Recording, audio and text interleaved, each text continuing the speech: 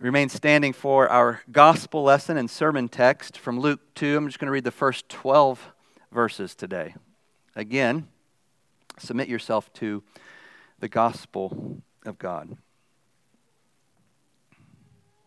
And it came to pass in those days that a decree went out from Caesar Augustus that all the world should be registered.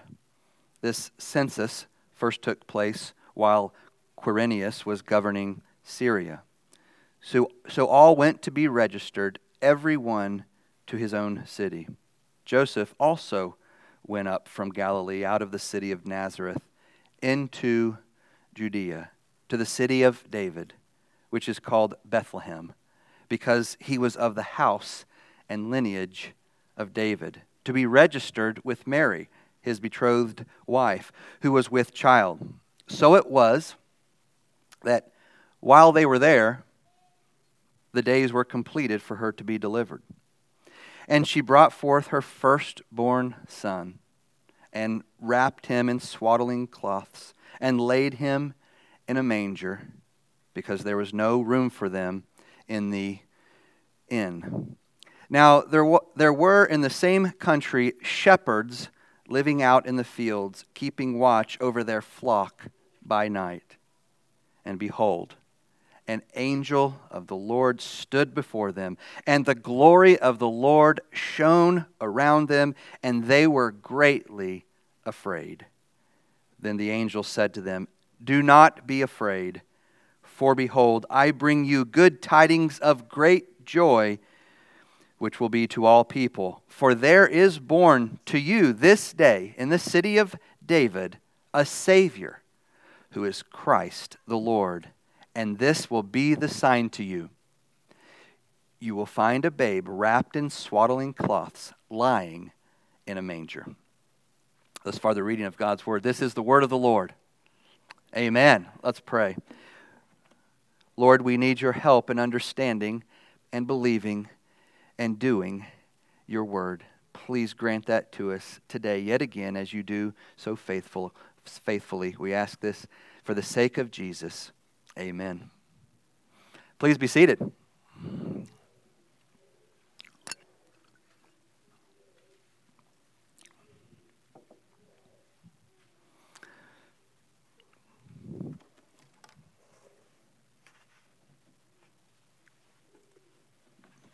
Well, back in Luke 1, verse 5, the chronological marker for John the Baptist's birth is the reign of Herod the Great. Remember that? In the first verse here in chapter 2, the chronological marker for Jesus of Nazareth's birth is the reign, or the census and reign of Caesar Augustus. And the mention of these rulers is a painful reminder that Israel was still in captivity. What they didn't recognize is that their captivity was more spiritual than physical. John would later be put to death by Herod's heir, Herod Antipas. Jesus would later be put to death by Caesar's appointed governor, Pontius Pilate. And at the beginning and end of Luke's gospel, the Romans are doing the two things that their subjects hated most: taxation and crucifixion. Caesar Augustus was known for his peace, right? The so-called peace that he established, that he accomplished for Rome and for the empire, for the world. The people referred to him as their Savior. One inscription even calls him the Savior of the whole world. Augustus was the world's Lord and Savior. He even achieved the status of God. When he died, the Romans comforted themselves by telling themselves that Augustus was a god, and gods don't really die. Well, there was peace in Rome, but it was a dark peace. And you couldn't say a word against it without fearfully looking over your shoulder. The citizens of the empire had settled for the counterfeit salvation of their counterfeit God and Savior. A false salvation offered to them by their false God and Savior, Caesar Augustus. The allure of counterfeit salvations and counterfeit saviors is as strong today as it was then, as it's ever been. We're still overly attracted to power and riches and beauty and position. We're still suckers for advertisers who suck us in. They suck us in by presenting us with competent, strong, good-looking people who are obviously somebodies. And don't you want to be like them or to be in their group? Human beings are notorious for looking for salvation and peace, for comfort and joy, for meaning and purpose in all the wrong places. We equate prosperity and ease with salvation. And those who can make us prosperous and comfortable in this world, we exalt as saviors. If we had a choice between casting our lot with Caesar Augustus, the emperor of the entire world, and casting our lot with the lowly newborn king, so-called king, lying in a feeding trough in Bethlehem, well, left to ourselves, we would cast our lot with the merely human world emperor every time. The real Savior doesn't always appeal to us. We aren't always drawn to Him, attracted to Him, because He isn't flashy or domineering or proud. The real salvation isn't what we naturally run to, because it often looks more like defeat than victory, more like death than life, more like shame than glory. What we're looking for in a Savior is someone who looks like He will be able to save us by outward appearances. What we're looking for in a salvation is something that looks and feels like it will save us. And the last thing we'd ever expect God to do is become a servant. We like the idea of Caesar becoming a god. That's a story we can get into. But why would a god become human? And yet the good news is not that Mary's son is a Caesar, a man who would become God. He's a far greater wonder than that. And it's actually the other way around. He is God become man. And because Jesus Christ is the God-man, He can sympathize with men and He can save men. This unlikely story, the gospel story, a story that we would never think of because it's not the way we think. It's not the salvation that we would concoct in our heads if we were writing the story, is the source of our comfort and joy. It's where we find the sympathy that we're looking for and the salvation that we need. Because Jesus Christ is the God-man, because God became man, because it went in that direction, because that's the direction that the story took, the God-man Jesus can sympathize with you and He can save you. When God became an infant, He became your only true sympathizer, your only true Savior. Luke 2, verse 1 says, "And it came to pass in those days that a decree went out from Caesar Augustus that all the world should be registered." And this is in the year 4 BC. Now, right away, Luke sets up a comparison between Caesar's worldwide lordship and the lordship of the newborn in the feeding trough, the one that the angel will declare in just a minute to be Savior, Christ, Lord.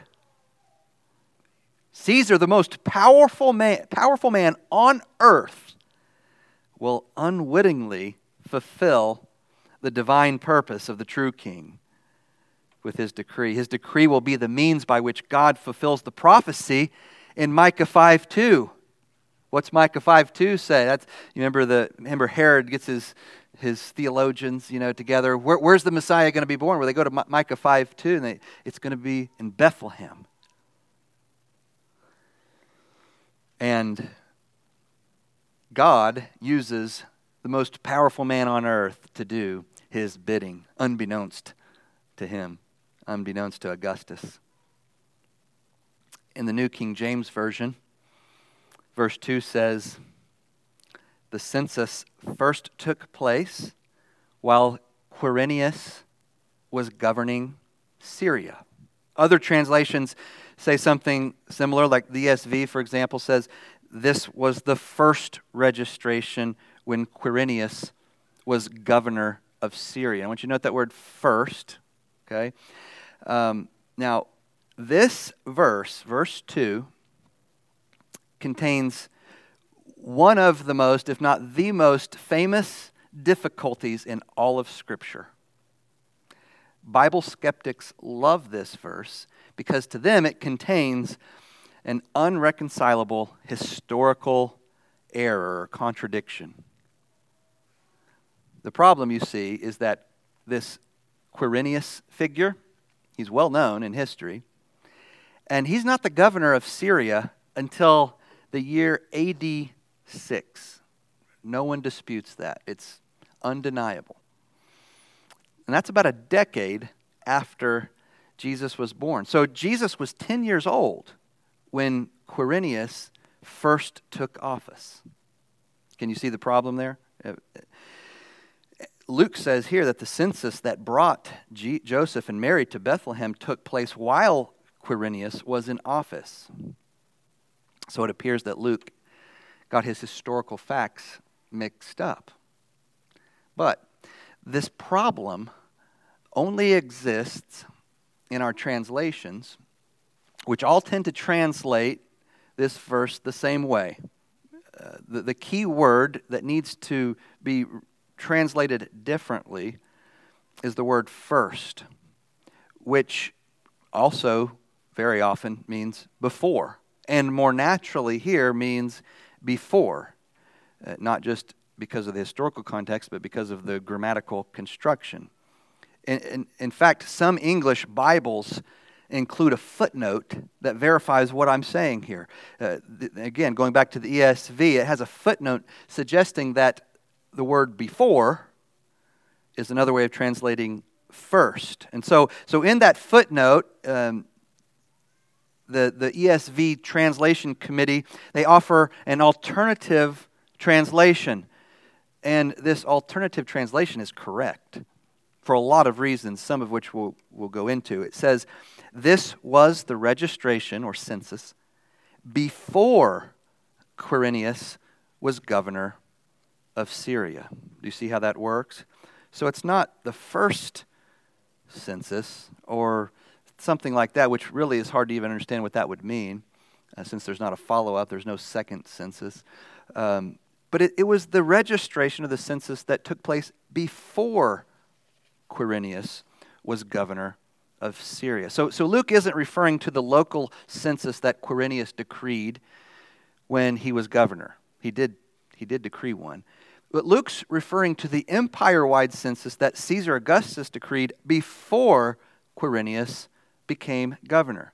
Now, okay, so you may be wondering, why in the world this, maybe that's a clever explanation to get around a problem, but why in the world would Luke bother to mention that Augustus's census took place before Quirinius's, or before he took office? Like, what's the point? Isn't that sort of a random way of dating Caesar's census?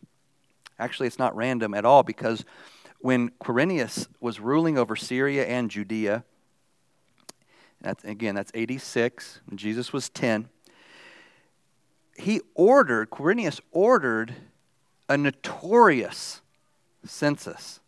a census that was far more well known at that point in the first century than Caesar's, routine census. In fact, Quirinius's census caused a major rebellion in Judea. The first century historian Josephus, writing several decades later, even says that this rebellion against Quirinius's census that he imposed on Judea, it marks the beginning of the Zealot movement, according to Josephus. And the Zealot movement ended up becoming the revolt against Rome that climaxed in the destruction of the temple in Jerusalem a few decades after this. So the revolt against Quirinius was led by Judas of Galilee. And we know Luke was aware of this revolt because he wrote about it explicitly in Acts. Remember, he's talking about these would-be messiahs. Actually, Gamaliel is, but Luke is recording it. In Acts 5:37, he says, Judas of Galilee rose up in the day of the census. And Gamaliel's talking about the census of Quirinius. Judas of Galilee rose up in the day of the census and drew away some of the people after him. So that's in AD 6. So this census of Quirinius and the revolt that it incited were well-known events, important events in the first century. And Luke shows us, both in his gospel and in Acts, that he's quite aware of these events and when they happened and what they mean. Luke's readers also would have been familiar with the infamous census of that Quirinius ordered in the year 86, but they wouldn't have been as familiar with the less controversial census that Caesar Augustus ordered 10 years earlier. That didn't cause the sort of revolt or rebellion. People just did it, as we see Joseph and Mary doing. So Luke, the historian, provides a chronological signpost. They didn't have years, in the year of such and such. He's giving us the chronological signpost. He tells his readers that the census that took Joseph and Mary to Bethlehem took place before the controversial one by Quirinius. And there's some other reasons that Luke might have been interested in doing that we won't get into. There are also some technical linguistic reasons why before is a better translation than first in this context. If you're interested, we can talk about that some other time. But for now, I'll just say that translating it before Quirinius was governor not only makes the most sense historically, it also makes the most sense grammatically and in the syntax of the sentence. All right, let's look at verses 3 to 5. So all went to be registered, everyone to his own city.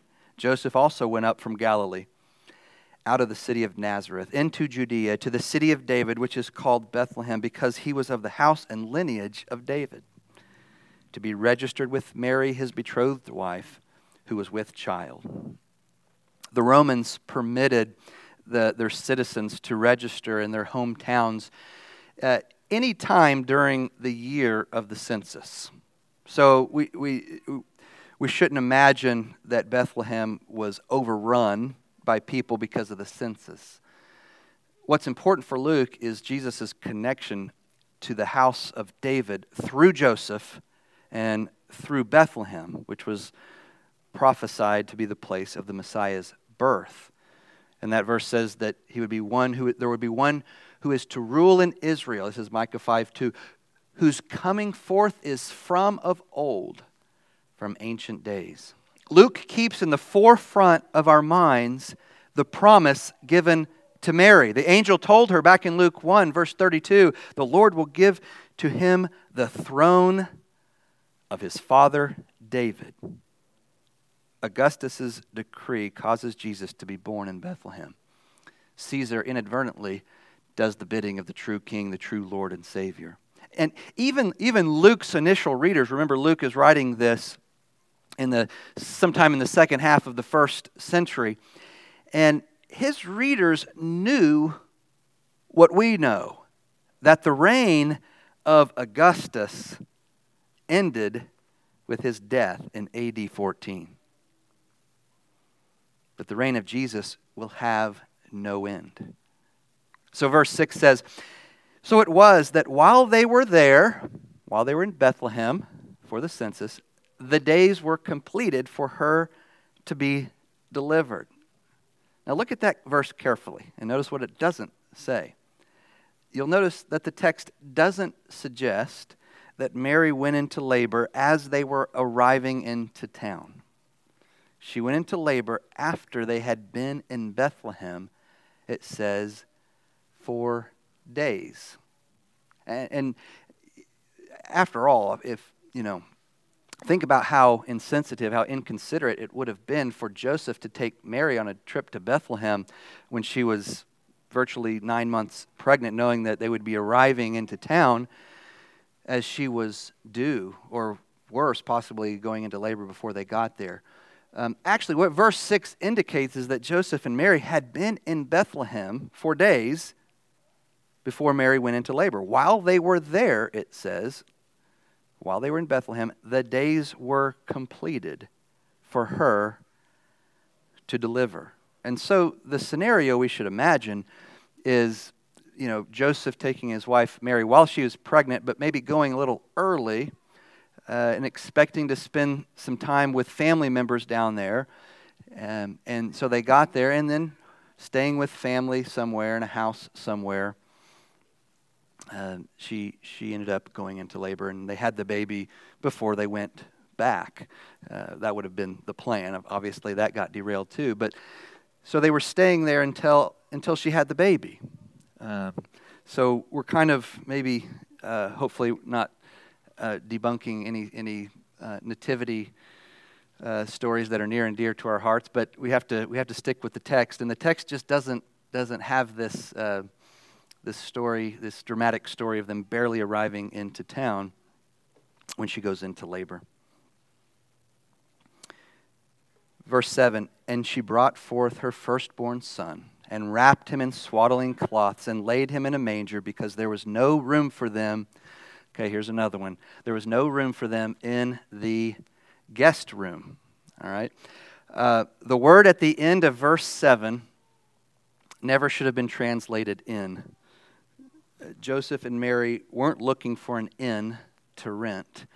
Again, they had been in Bethlehem for days, and naturally they would have been staying with Joseph's family members. An inn is not even what this word means, as we'll talk about in a second. But this mistranslation is one of the most difficult ones for modern translation committees to correct, because of the idea, this idea that there was no room in the inn. It's just become fixed in our nativity imagination. The inn and the innkeeper are fixtures in our retelling of the nativity story, in our plays, in our movies and things like that, in our books. And yet it's not what the word means. The word is kataluma, and it means guest room. It refers to the guest chamber of a normal house. That's just how it's used all the time. For example, this same word, kataluma, is used in the Gospels to refer to the guest room or upper room where Jesus and his disciples ate the Last Supper. They go find a kataluma somewhere where they can eat. So it's sometimes translated upper room, sometimes guest room, because typically the guest room was the highest room in the house. It can be called the upper room. So the fiction of a heartless innkeeper who turns away Joseph and Mary, the laboring Mary, is a fantasy that distracts from Luke's point. Luke is saying here that there was no room in this guest room of the house where they were staying. Perhaps another out-of-town guest who outranked Joseph was already staying in the guest room. Perhaps Mary's perceived immorality caused them not to get the best treatment, or what we might expect a pregnant woman, the kind of treatment she might get otherwise. We don't know, but they had to stay, for whatever reason, in the lower level room where the animals were brought in at night and where the feeding trough was. Very, very common in the homes in in that day for there to be a room where at night you would bring in your animals. You didn't leave them out. You brought them in, and that's where they would stay and eat, and then you'd take them out the next day. What's important for Luke is that the infant Lord in Christ is wrapped in bands of cloth and laid in a feeding trough. The angels are about to tell the shepherds that this swaddled baby in the manger is a sign to them. The sign is connected to Isaiah 1. Isaiah 1 verse 3 says, "The ox knows its owner, and the donkey knows its master's manger." Same word there. "But Israel does not know. My people do not understand." That's how Isaiah opens up his prophecy. The people don't understand. They don't know where to get their food. They don't know God as their manger, as their source of nourishment. That's what Isaiah is lamenting.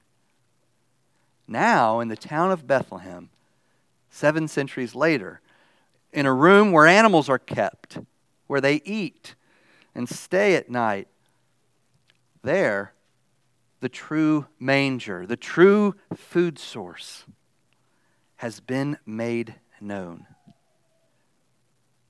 He has manifested himself. God has become an infant.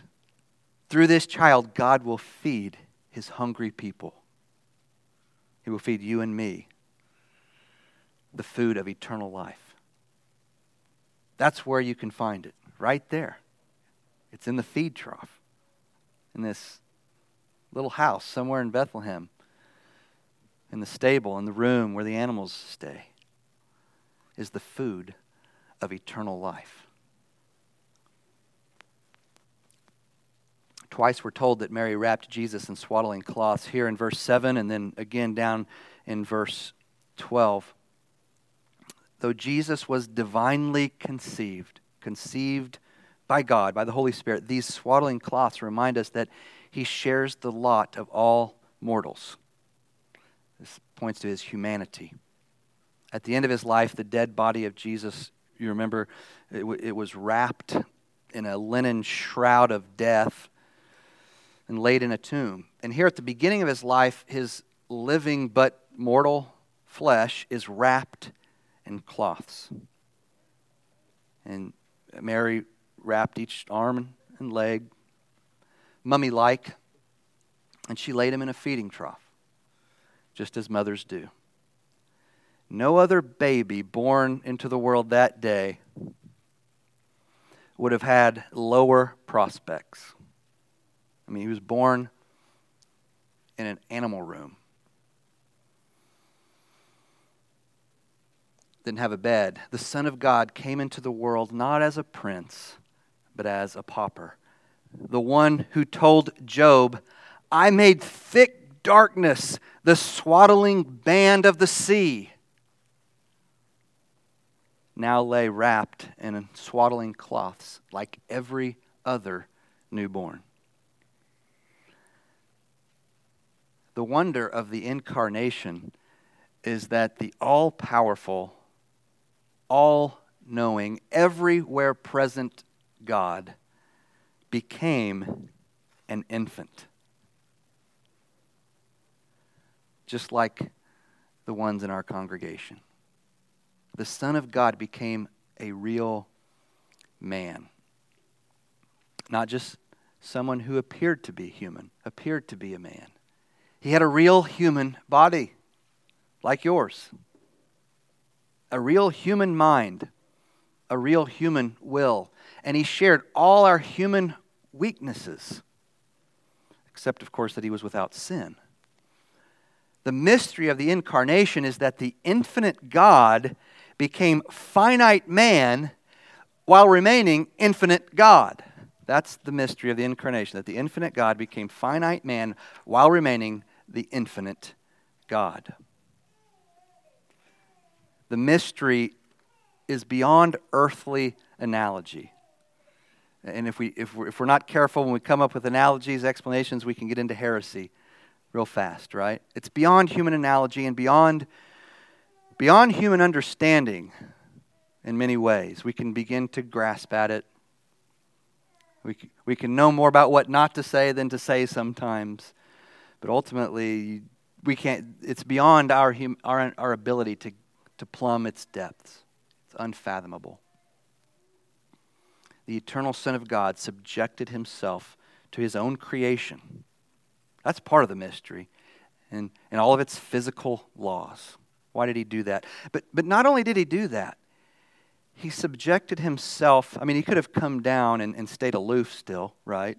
But he subjected himself to a groaning creation that was plagued with sin and death and suffering and curse. And he got right in the middle of it. He didn't avoid any of it. He stayed unstained by sin, but he didn't avoid any of the suffering. Jesus experienced normal brain development. Mary watched him grow in his use of reason, his acquisition of language. He learned things in time that he didn't previously know at a different time. He crawled before he could walk. And he walked as a toddler before he learned to walk as a man. He got sick and he smashed his thumb, with his hammer, things like that. The only difference is that Jesus did his learning and his maturing sinlessly. But that doesn't mean that he learned everything instantly, the first time. Apart from normal human processes.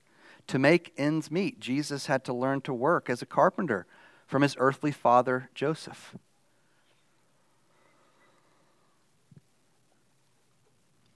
Paul puts it poetically in 1 Timothy 3:16. Without controversy, the mystery of godliness is great. God was manifested in the flesh, justified in the Spirit, seen by angels, preached among the Gentiles, believed on in the world, received up in glory. That's the whole gospel story there. From incarnation to ascension and into glory. God became human so that he could sympathize with you and so that he could save you. Consider Christ's astounding capacity for sympathy. Do you know about the phenomenon of sympathetic resonance? Maybe some of you musicians know about how that works. If you have like two in-tune pianos in the same room, and you strike a note on one of them, the same note on the other piano will respond slightly. It'll physically resonate even though it's not being touched. Okay, you can do something similar, I hear, with a tuning fork, right? If you have two tuning forks that are similarly tuned, and you hold them near each other, and you strike one, but you're not touching the other, well, the other will vibrate. It'll resonate with the other one. So it's sometimes called sympathetic vibration, sympathetic resonance. Christ resonates with us in our fallen humanity. The way that second piano, or the way that second tuning fork resonates with the first one.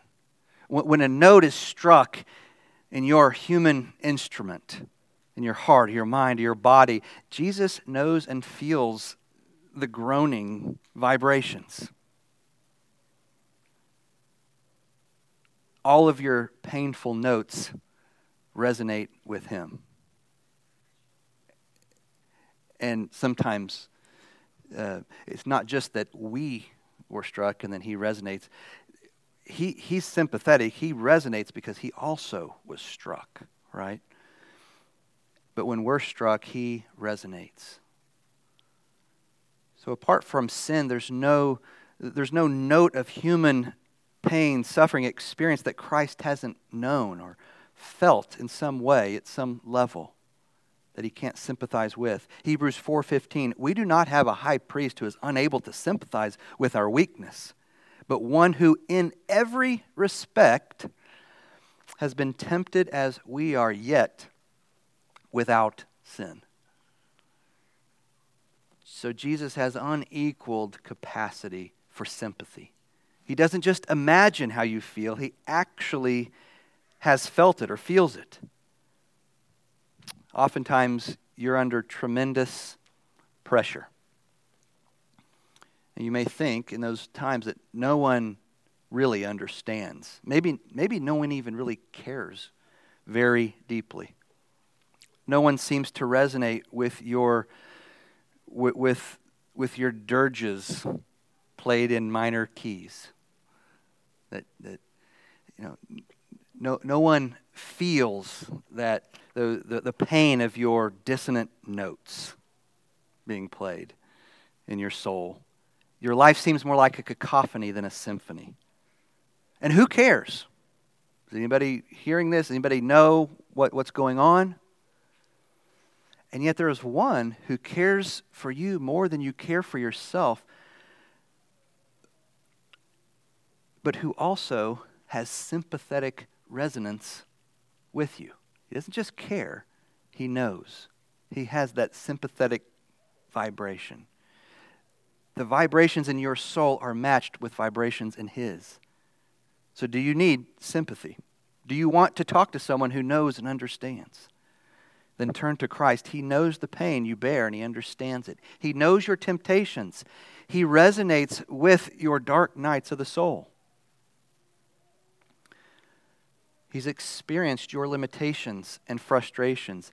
And here's some good news too.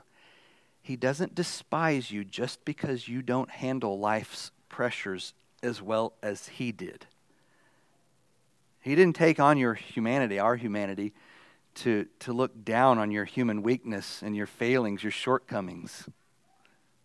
That's not why he did it. He didn't take on our nature to say, see, I can do it, why can't you? That's not his angle. He doesn't feel your groaning and then turn around and condemn you for not measuring up. That's exactly the opposite reason why he decided to take on your nature, your humanity, so that he could save you, so that he could rescue you from that condemnation. And the greatest evidence of Christ's tenderness and compassion toward you is that he became human to save you. That's how we know. He sympathizes with you not just as a man, but also as a Savior who died for you. The angel told the shepherds in verse 10, "Don't be afraid, for behold, I bring you good tidings of great joy, which will be to all people. For there is born to you this day in the city of David a Savior, Christ the Lord." Christ became flesh and he identified with our humanity. He took on our nature. He sympathized with your cursed existence, and he remained sinless his whole life so that he could save you from your sin. He learned obedience through the things that he suffered. And being made perfect, he became the source of eternal salvation to all who obey him. Hebrews 5, 8, and 9.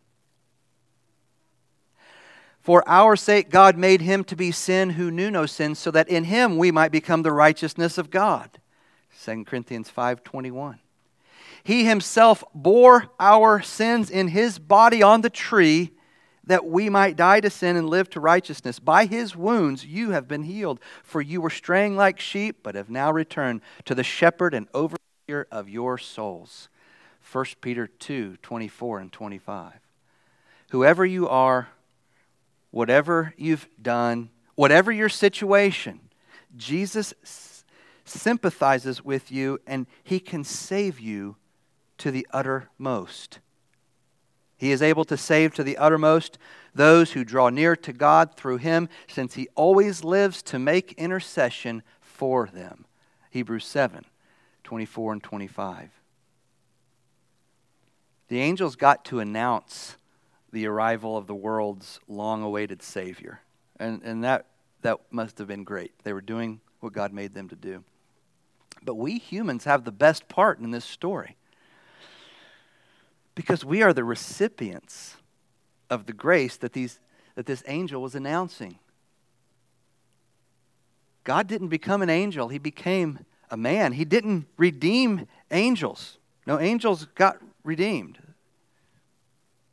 And there were a lot that needed redemption, but he didn't come to save the angels. He redeemed us. So it's not enough to have warm sentiments about Jesus at Christmas time. As one preacher put it, religious sentiment without the living Christ is a yellow brick road to darkness. The real Savior of the world was not Caesar Augustus, nor will any other great leader ever be anything like mankind's Savior. Humanity's Savior, your Savior, is Jesus the Christ, the Son of God, who came to earth veiled in Mary's flesh, who was born in human flesh, who did not consider his equality with God as something to be grasped or used to his advantage, who lived in the flesh, who died in the flesh, who was raised to new life in that same flesh, and who now lives in his glorified flesh in heaven at the right hand of the Father. The incarnation is mysterious and glorious and wonderful, but it's real. It's real. Christ understands, he sympathizes because he shares your humanity. He identifies with you completely. He is a merciful and faithful and patient high priest who can save you maximally, to the uttermost, no matter who you are, no matter how frail you are, no matter how badly you've screwed up, no matter how evil you've been, no matter how far you've fallen. The Prince of Peace, the mighty God in that feeding trough, came to sympathize with you and to save you. He came to feed you himself. Are you willing to be nourished by him? Do you hunger and thirst for anything more than you hunger and thirst for the living God who took on flesh? Why would you look for a Savior or a salvation anywhere else? I'll close with Hebrews 2:14-18. Since therefore the children share in flesh and blood, he himself likewise partook of the same things, that through death he might destroy the one who has the power of death, that is, the devil, and deliver all those who through fear of death were subject to lifelong slavery. For surely it is not angels that he helps, but he helps the offspring of Abraham.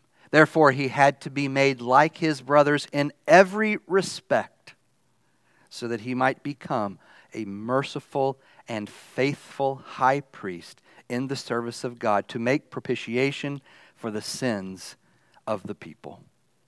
For because he himself has suffered when tempted, he is able to help those who are being tempted. Let's pray.